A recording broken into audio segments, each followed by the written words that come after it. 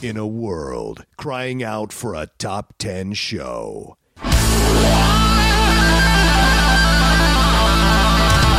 John Roca and Matt Nost are here to bring you the top 10.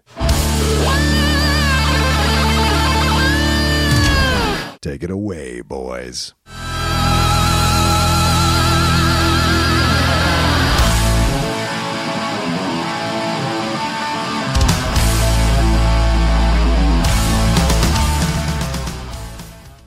Hello, everyone, and welcome to another episode of Topic Thunder.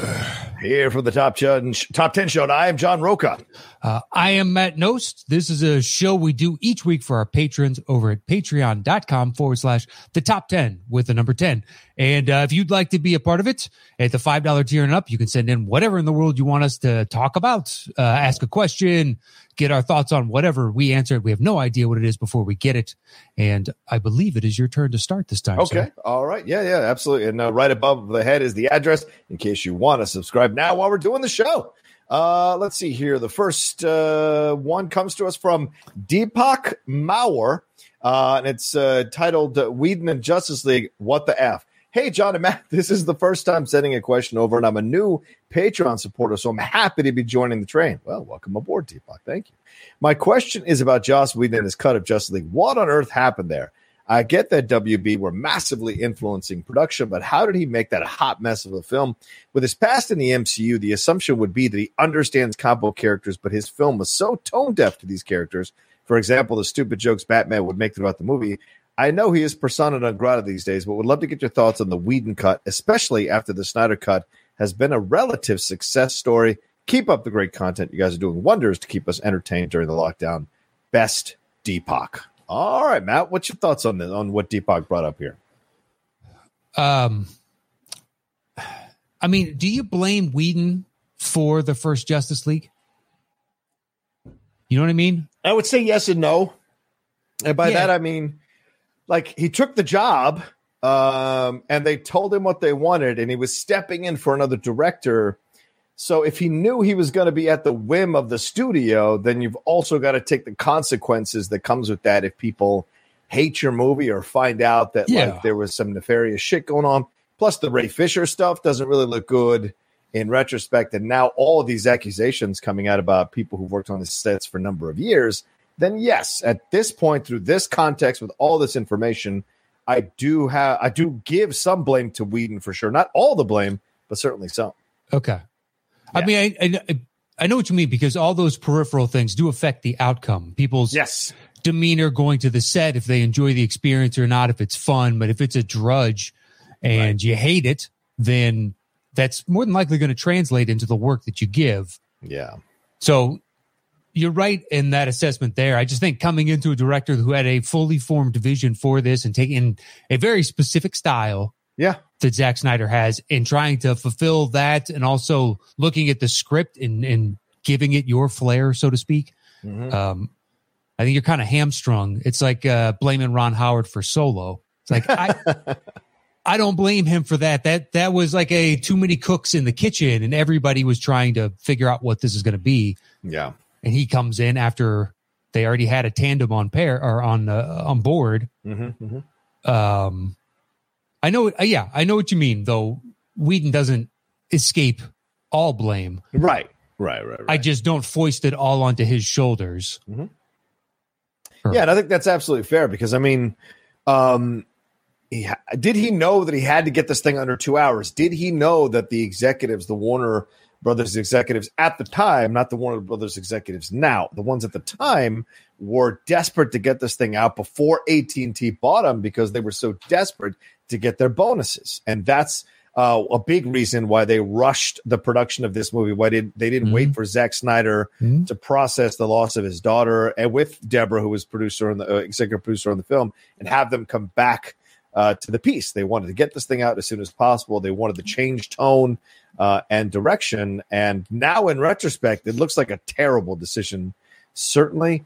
But I think the reason he gets a lot of the blame is because not a lot of people go too bone deep on finding out who the executives are, right? The people inside at least the Snyder Cut movement did, But the people outside of that are just like, who directed this? Oh, it sucks, or all it's okay. You know what I'm saying? Yeah, I know what you mean. And that aspect of the business exists always. Certain things don't get any love because the previous regime were the ones that greenlit it and got it out there. So there's numerous of movies where the marketing went to shit because so-and-so took over and they didn't care. Yeah. And you're like, yeah, that definitely happens. And the pressure from the studio to make it happen is an excellent point. Mm-hmm. And Matt, it happens everywhere, right? In sports, right? A new GM comes in. That's not the coach I picked. That's not the quarterback I picked. If a new coach comes in, I didn't select that quarterback. You wanted that quarterback, not me. You're saddling me with this person that I didn't pick. So it happens in all areas. It does. Mm-hmm. And especially in any kind of sports situation, you only have then, as a coach, you've got a year max, maybe a year and a half. Yeah. To prove to the GM that he should stick with you. Yeah. Because otherwise they want to put somebody in place who has the same vision for what kind of football team or basketball team or baseball team or whatever the case is. Mm-hmm, mm-hmm. It definitely happens. And I also think Whedon gets a lot of the blame because he is persona non grata. Yes. So yeah, it's even more like it's easier now to direct more of the blame his direction because nobody really wants to associate with him. That's true. But I also, there's no way that 4-hour cut makes it to theaters. Yeah, that's a fair point. So maybe he gets 245. I'm thinking 245 is like the upper limit of what they're going to let Zack Snyder do. Right. That's a guess. I mean, yeah. Maybe 3. Where he's at with the project that he was saying, I'm trying to look at longest movies ever released in theaters. And there have been, movies but that was the intention all along. You know what I'm saying? It wasn't like, I'm just going to show up here with this kind of movie. Right. Yeah. You look at all these it was never from the beginning like they were going to be, all right, we want a 10-hour movie or 4-hour movie. Because I mean, Gone with the Wind is 4 hours and that's considered, what was that? Yes. That made a lot of money for the time and still a crazy amount of money just for tickets. Yeah. So it's also 4 hours. It was during the Depression. So people really felt like they were getting their 2 bits worth. That's true. I didn't think about the Depression. That's a great point. It's when it came out. So it's like, and there was a groundswell of popularity of wanting to be able to say that you went and saw that movie. Yeah. It was like this cultural phenomenon that everybody shared, just like Seabiscuit and Secretariat, and sometimes stories just kind of capture the national imagination. And Gone with the Wind was one of those things during a time when people were looking for anything. And I mean, fucking anything. It's where I'm at with COVID and TV right now. Just fucking give me something. Because I am sick of the shit. I mean, I like The Expanse, but Catherine's burnout. We're watching Great about Genius rather, with Aretha Franklin season 3. Oh yeah. All right. Is that good? Are you liking that? Okay. It's really fucking slow, and we're 4 or 5 in. Wow. Yeah. Wow. There's nothing else, man. It's got its bright spots, but right. I don't know. We're spending a lot of time with a certain aspect of the story that I think they could have already wrapped up by now. Fair enough. I'm about to finish Queen's Gambit. I'm on the last episode finally. That's been a bit of a chore to get through. Not in a negative way, just time-wise and what have you. So I hear you. But I saw a trailer for this new one coming out about this guy who was a serial killer in Asia in the 70s. Like it's with a couple of British actors, I think, and it's coming out on Netflix either this Friday or next Friday. So I'm excited. I haven't heard about that one. I know Kate Winslet's got a new one coming out. Oh, yeah. Okay. Succession is coming out at some point in 21, but I don't think it's until the fall. Right. Yeah, there's like 3 or 4 coming down the pipeline, but it's like 3 weeks out. Like, I don't know. We're also watching the John Wayne Gacy Devil in Disguise. That was good. We finished it last night. That last episode is really, really interesting. So she was transfixed by the last episode. But yeah, it's a damn good 6-parter on Peacock. It's a damn good 6-parter. If people are looking for a new serial killer thing to jump into, definitely recommend that one too. Yeah. But I don't have anything else. Literally, I don't know. We've tried so many things and be like, no. Yeah. We finished Breeders, season 1 of Breeders, and we're going into season 2. Really? I couldn't get past the first episode. Really? Oh. I gave it all the first, and I was like, no, thank you. And I mean, Martin Freeman is great. Yeah. And I mean, perhaps you grow to like his character more, so his curmudgeonness and whatnot, his disillusionment with the world he's created is funnier. But in that first one, it's like, where's the charm that you normally have? Yeah. Well, that's the thing. The show, it's really interesting where the show goes. I hear you, but I loved the first episode and it hooked me. So I guess it's like, whatever. If it works for you, I believe I'm in the distinct minority. It's a lot of people watch the show. Yeah.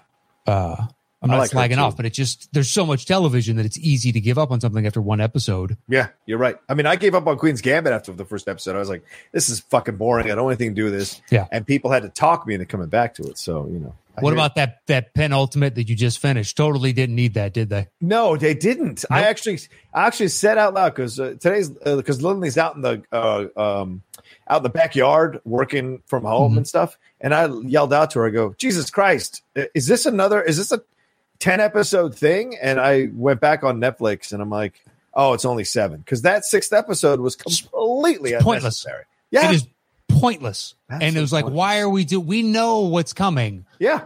So just fucking get to it. Mm-hmm. That's where I'm at with Genius. It's just like, fuck, man, why are we going back to and spending 23 minutes out of 45 every episode? Did you see the Banderas one? The Genius Banderas? No, there's that one, and I guess Einstein was season 1. The Einstein was good. Okay, Jeffrey Rush and the guy who played him as a younger Einstein, it's fucking excellent, Matt.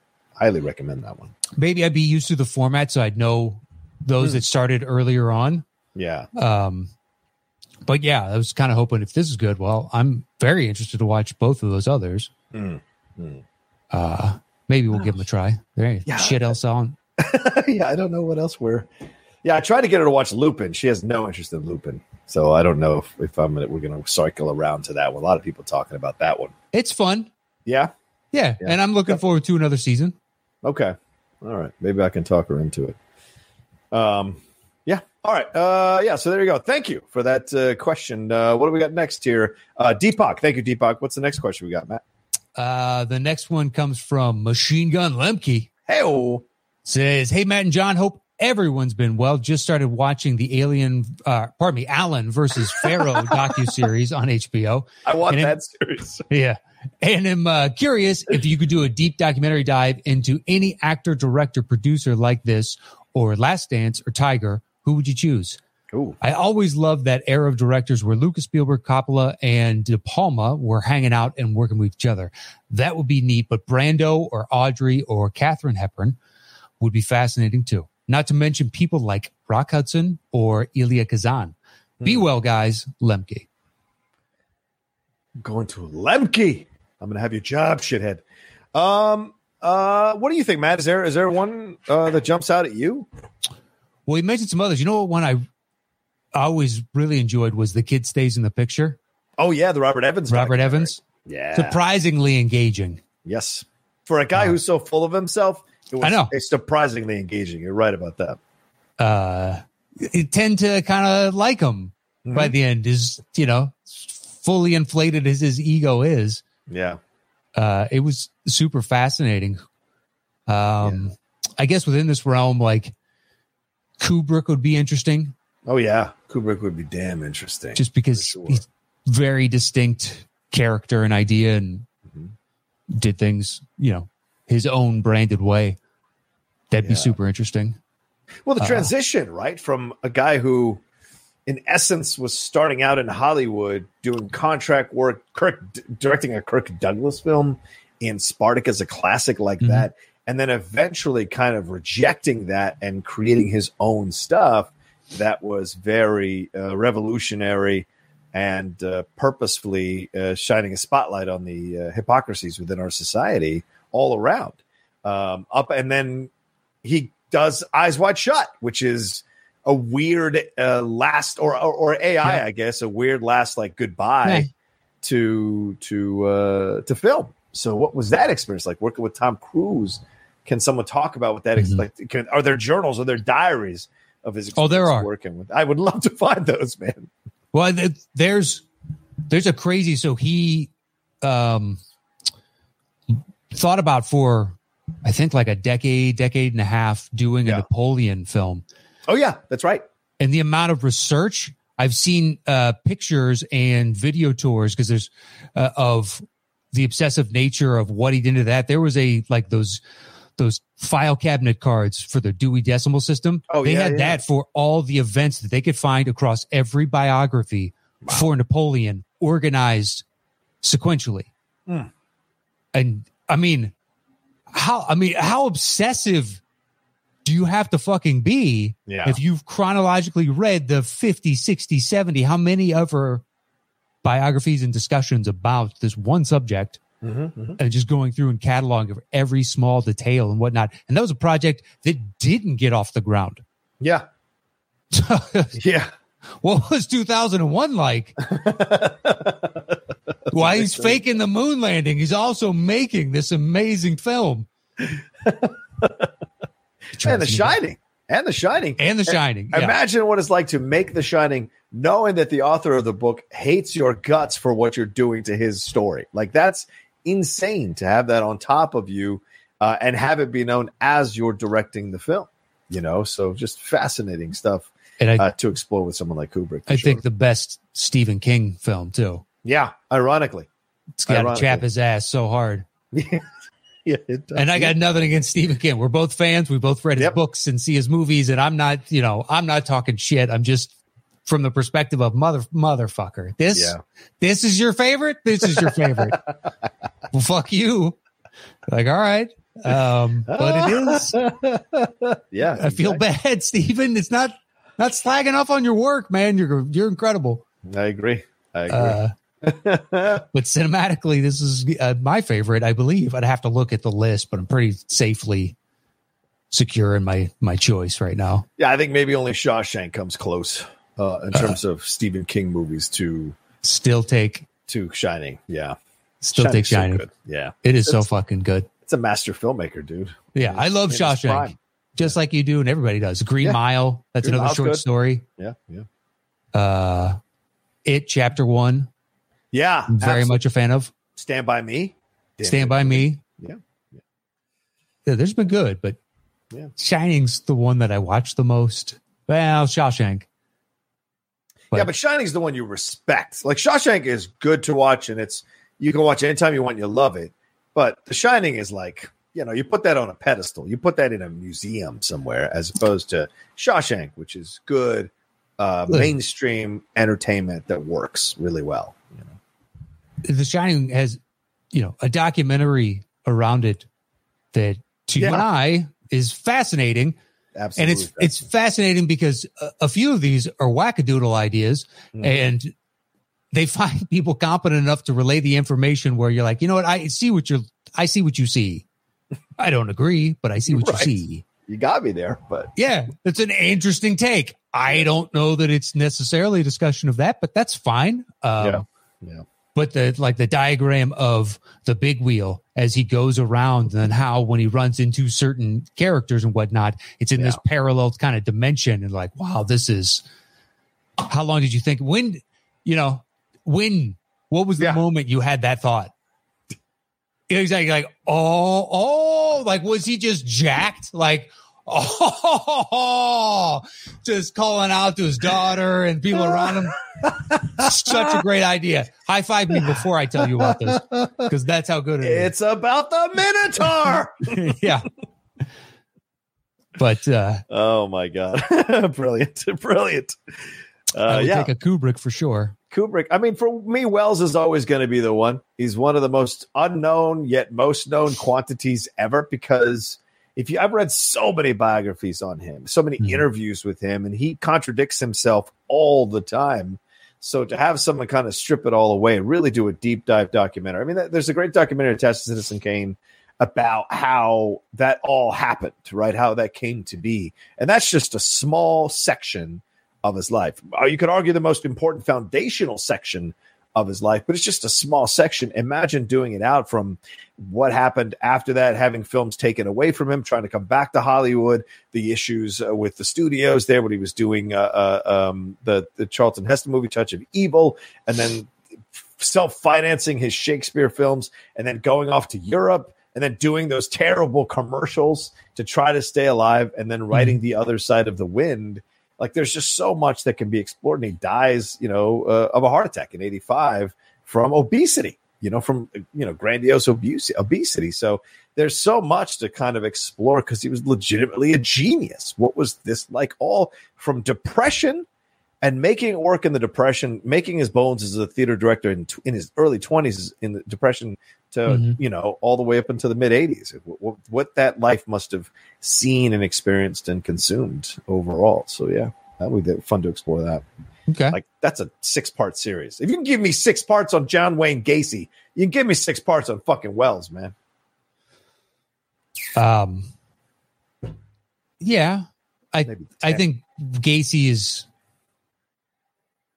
easier to consume for the masses than, and possibly Wells. Possibly. Well, you have to care about Wells, whereas Gacy gets you in the what's the psychology of somebody that kills that many people. Right. And I think everybody's curious about that, whereas you need to be curious about, well, just like Kubrick, there's bound to be countless people be like, no, like his movies are too long for me. So why in the world am I going to watch a documentary? True. I got a buddy that listens to this show and he can't sit through a movie. So he just listens to us talk about movies he's never going to watch. Nope. That's awesome. He's seen like a handful. He texted me one day. He's like, I got to be honest, man. I couldn't tell you last time I saw a movie in the theater. I can't sit through one, but I listen to your show. I like it a lot. Well, shout out to you, man. Really, man. Thanks for listening. Yeah, I appreciate it. Us talking about something that you don't have the patience, I guess, to sit through. He just gets bored, but he can watch any sporting event, however long it takes. Oh, of course. Of course. To each their own, Yeah. Everyone's got their thing, man. Absolutely. Yeah. Somehow, though, for him, just sitting through an entire movie is not going to happen. All right. I think a deep dive on the Beatles would be interesting, right? One without any kind of influence from any of the Beatles or their wives. Good luck. Yeah, I know, dude. It would be great. It would be great. But I would love to see that, a real exploration that is flaws and all. Let's see it. Because arguably the greatest group ever, should have a massively great documentary made about them. That one they did with ABC a few years, that was horrific. It does not hold up in any way, shape, or form. I didn't see it. Yeah. I just don't know that you're ever going to get a real kind of documentary until they're all passed away. Yeah. And their wives. Yep. Because, Yoko is hardcore about that shit. And Linda's passed on, but I think Harrison's wife is still around, and I don't know what to deal with Ringo. So, yeah, it would have to be for a bit before they could do that for sure. Rock bands would be good. I'd love to see Pink Floyd's. Whew. Well, just like Syd Barrett losing his mind. Yeah. In essence. Yeah. And then the turmoil that created, and then Roger Waters storming in to like the power vacuum. And they created some brilliant stuff, but he also burned them out. Well, they moved on without him. And still made incredible stuff. But it's like, wow, you had all this talent and turmoil, and it's such a weird story that one of your members, lost his mental faculties, by every estimation. Well, it's like that almost happened with the Beach Boys, right? With Brian Wilson, when he was like, out playing in sandboxes and shit, dealing with his mental health stuff. It's no judgment on it. Just that's what seemed to be part of what was happening for him. Yeah. But you can see that in Love and Mercy. Right. Exactly. Which is good. Yeah, it's good. But I also think the Beach Boys aren't really the place you want to go for a deep dive, incisive documentary, or incisive film. It's fun to watch, but I don't think it's quite but I like your idea of Pink Floyd, definitely. Yeah, I mean, there are a few. There's a lot. I mean, like you said, it all depends, right? It all depends on what you're interested. I think Montgomery Clift would be fascinating to explore as well because of he's a gay guy in Hollywood who is kind of in the closet but struggles with that, and the other actors know about it. Burt Lancaster apparently put him through hell in From Here to Eternity. He kind of was homophobic towards him, made some really terrible comments. John Wayne, what was that experience like for him? Negotiating and navigating Hollywood, and how it broke him. Because by the time you see him in Judgment at Nuremberg, that's a character he's playing, but that's very much what's happening in Becoming Griff. Same thing with Judy Garland. Judy's another one too. Definitely a real deep dive exploration in what she had to deal with. And when we see, and it's in the movie, and Judy, it's alluded to, a few times, some of the things she went through, which is how she ended up the way she ended up with drugs and what have you, to try to negotiate or navigate her life as best as she could at the end. So there's a lot. There's a lot there. Yeah, it's super interesting. Yeah. All right, let's move on to the next one. Thank you, Lemke. Also, let's skip this one because it's Lemke's, right? Another one. Yeah. Should we go to Joe Ibarra? That's why he's Machine Gun, baby. That's right. Joe Ibarra says, "Hey guys, let's talk action. What is your favorite era in action movies? In my opinion, the first straight-up action movie was 1982's First Blood." You're absolutely wrong. Like all things, action movies have evolved. The 80s were machine guns with muscles and cheesy one-liners. The 90s were over-the-top premises. The 2000s were more spy-based with shaky cams. I would describe the 2010s as tamed PG-13 rehashes, with the exception of the rated R Mad Max Fury Road, which to me is the best action movie in the last 20 years. So what are your personal favorite eras, and are action movies going the way of comedies where we are seeing less of them and they are not as good? Matt? Well, I don't know about them not being as good. They're just different. You just listed every, decade, and how to you it's personified by these very specific descriptors. Mm-hmm. And while true, I think it evolves.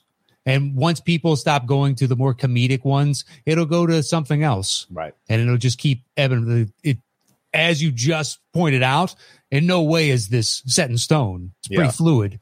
But of those decades he listed, all right, so 80s, I'd agree with that assessment, I guess, if you're just talking straight action movies. Yeah. But the 90s had some of those, and over-the-top premises, more CGI. Bolder premises, I would say. Yeah. 2000 spy-based, so we're saying what, all Jason Bourne? That defines the era? I guess so. The Green Grass stuff, kind of the handheld, and Doug Liman, of course, doing the first one. Yeah. Maybe. Maybe. I don't know. I think that one, there was a lot of different. Yeah. Like 80s, you can easily summate as machine guns, muscles, and cheesy one-liners. Sure. But then you've got Die Hard in the 80s, which is not machine gun. Some one-liners, but not necessarily cheesy. Yeah. But that was also a shock to everybody that was a hit. That's actually a very good point. Yes. A lot of people didn't anticipate that. They assumed people wanted jacked muscles and cheesy one-liners because that had been selling buku tickets for 5 years by the time Die Hard came out. And they cast Bruce Willis, a TV actor, Alan Rickman, first film project. Yeah. We're hanging it all on these two and crushed it. But and let me throw it. Look, Aliens is 86. That's not muscles and cheesy one-liners. What else here? I've got Big Trouble in Little China is also 86. That's funny. But it's cheesy. It is cheesy, that's for sure. And I mean, the first action movie, I know you can go back to The Great Train Robbery, obviously, in the early 1900s. That's what's considered the first, but I would say French Connection was the first one that it was like, oh, shit, we can do this. You know what I'm saying? And so... do you really call that an action movie, though? I mean, the way they were, all of that. And you know what I mean? Well, say you take a movie and it's one of those hybridized whatever else. You start with drama, do you not? You know what I mean? When you go to describe it, you'd be like, it's a drama and then these other things. Okay. So whereas action movie, like it's a fucking action movie, then the first thing he goes, it's an action movie, but it's a really good one. And here's the premise type of. Right. It's a hybrid. You're right. Because it's crime movie. It's a thriller. Yeah. Detective story. Movie. Yeah. A little international flavor. Chasing this guy down, you know? Yeah. He's constantly chasing this guy down. So, and then you get that huge action sequence in the car. So I kind of look at it to me as, what about The Fugitive? I mean, that kind of bucks the 90s stuff, doesn't it? That's 91. So I guess what he's trying to say is like, there is a foundational stereotype you can make about action movies in every decade, but but there are those films in every decade that are action movies that transcend the genre. Yeah, and that are anomalies to the stereotype you're assigning. Yeah, like Die Hard or like we just say, The Fugitive. That's certainly an anomaly for the 90s stuff, you know. I mean, do you share his doomsday assessment of they're just not as good today?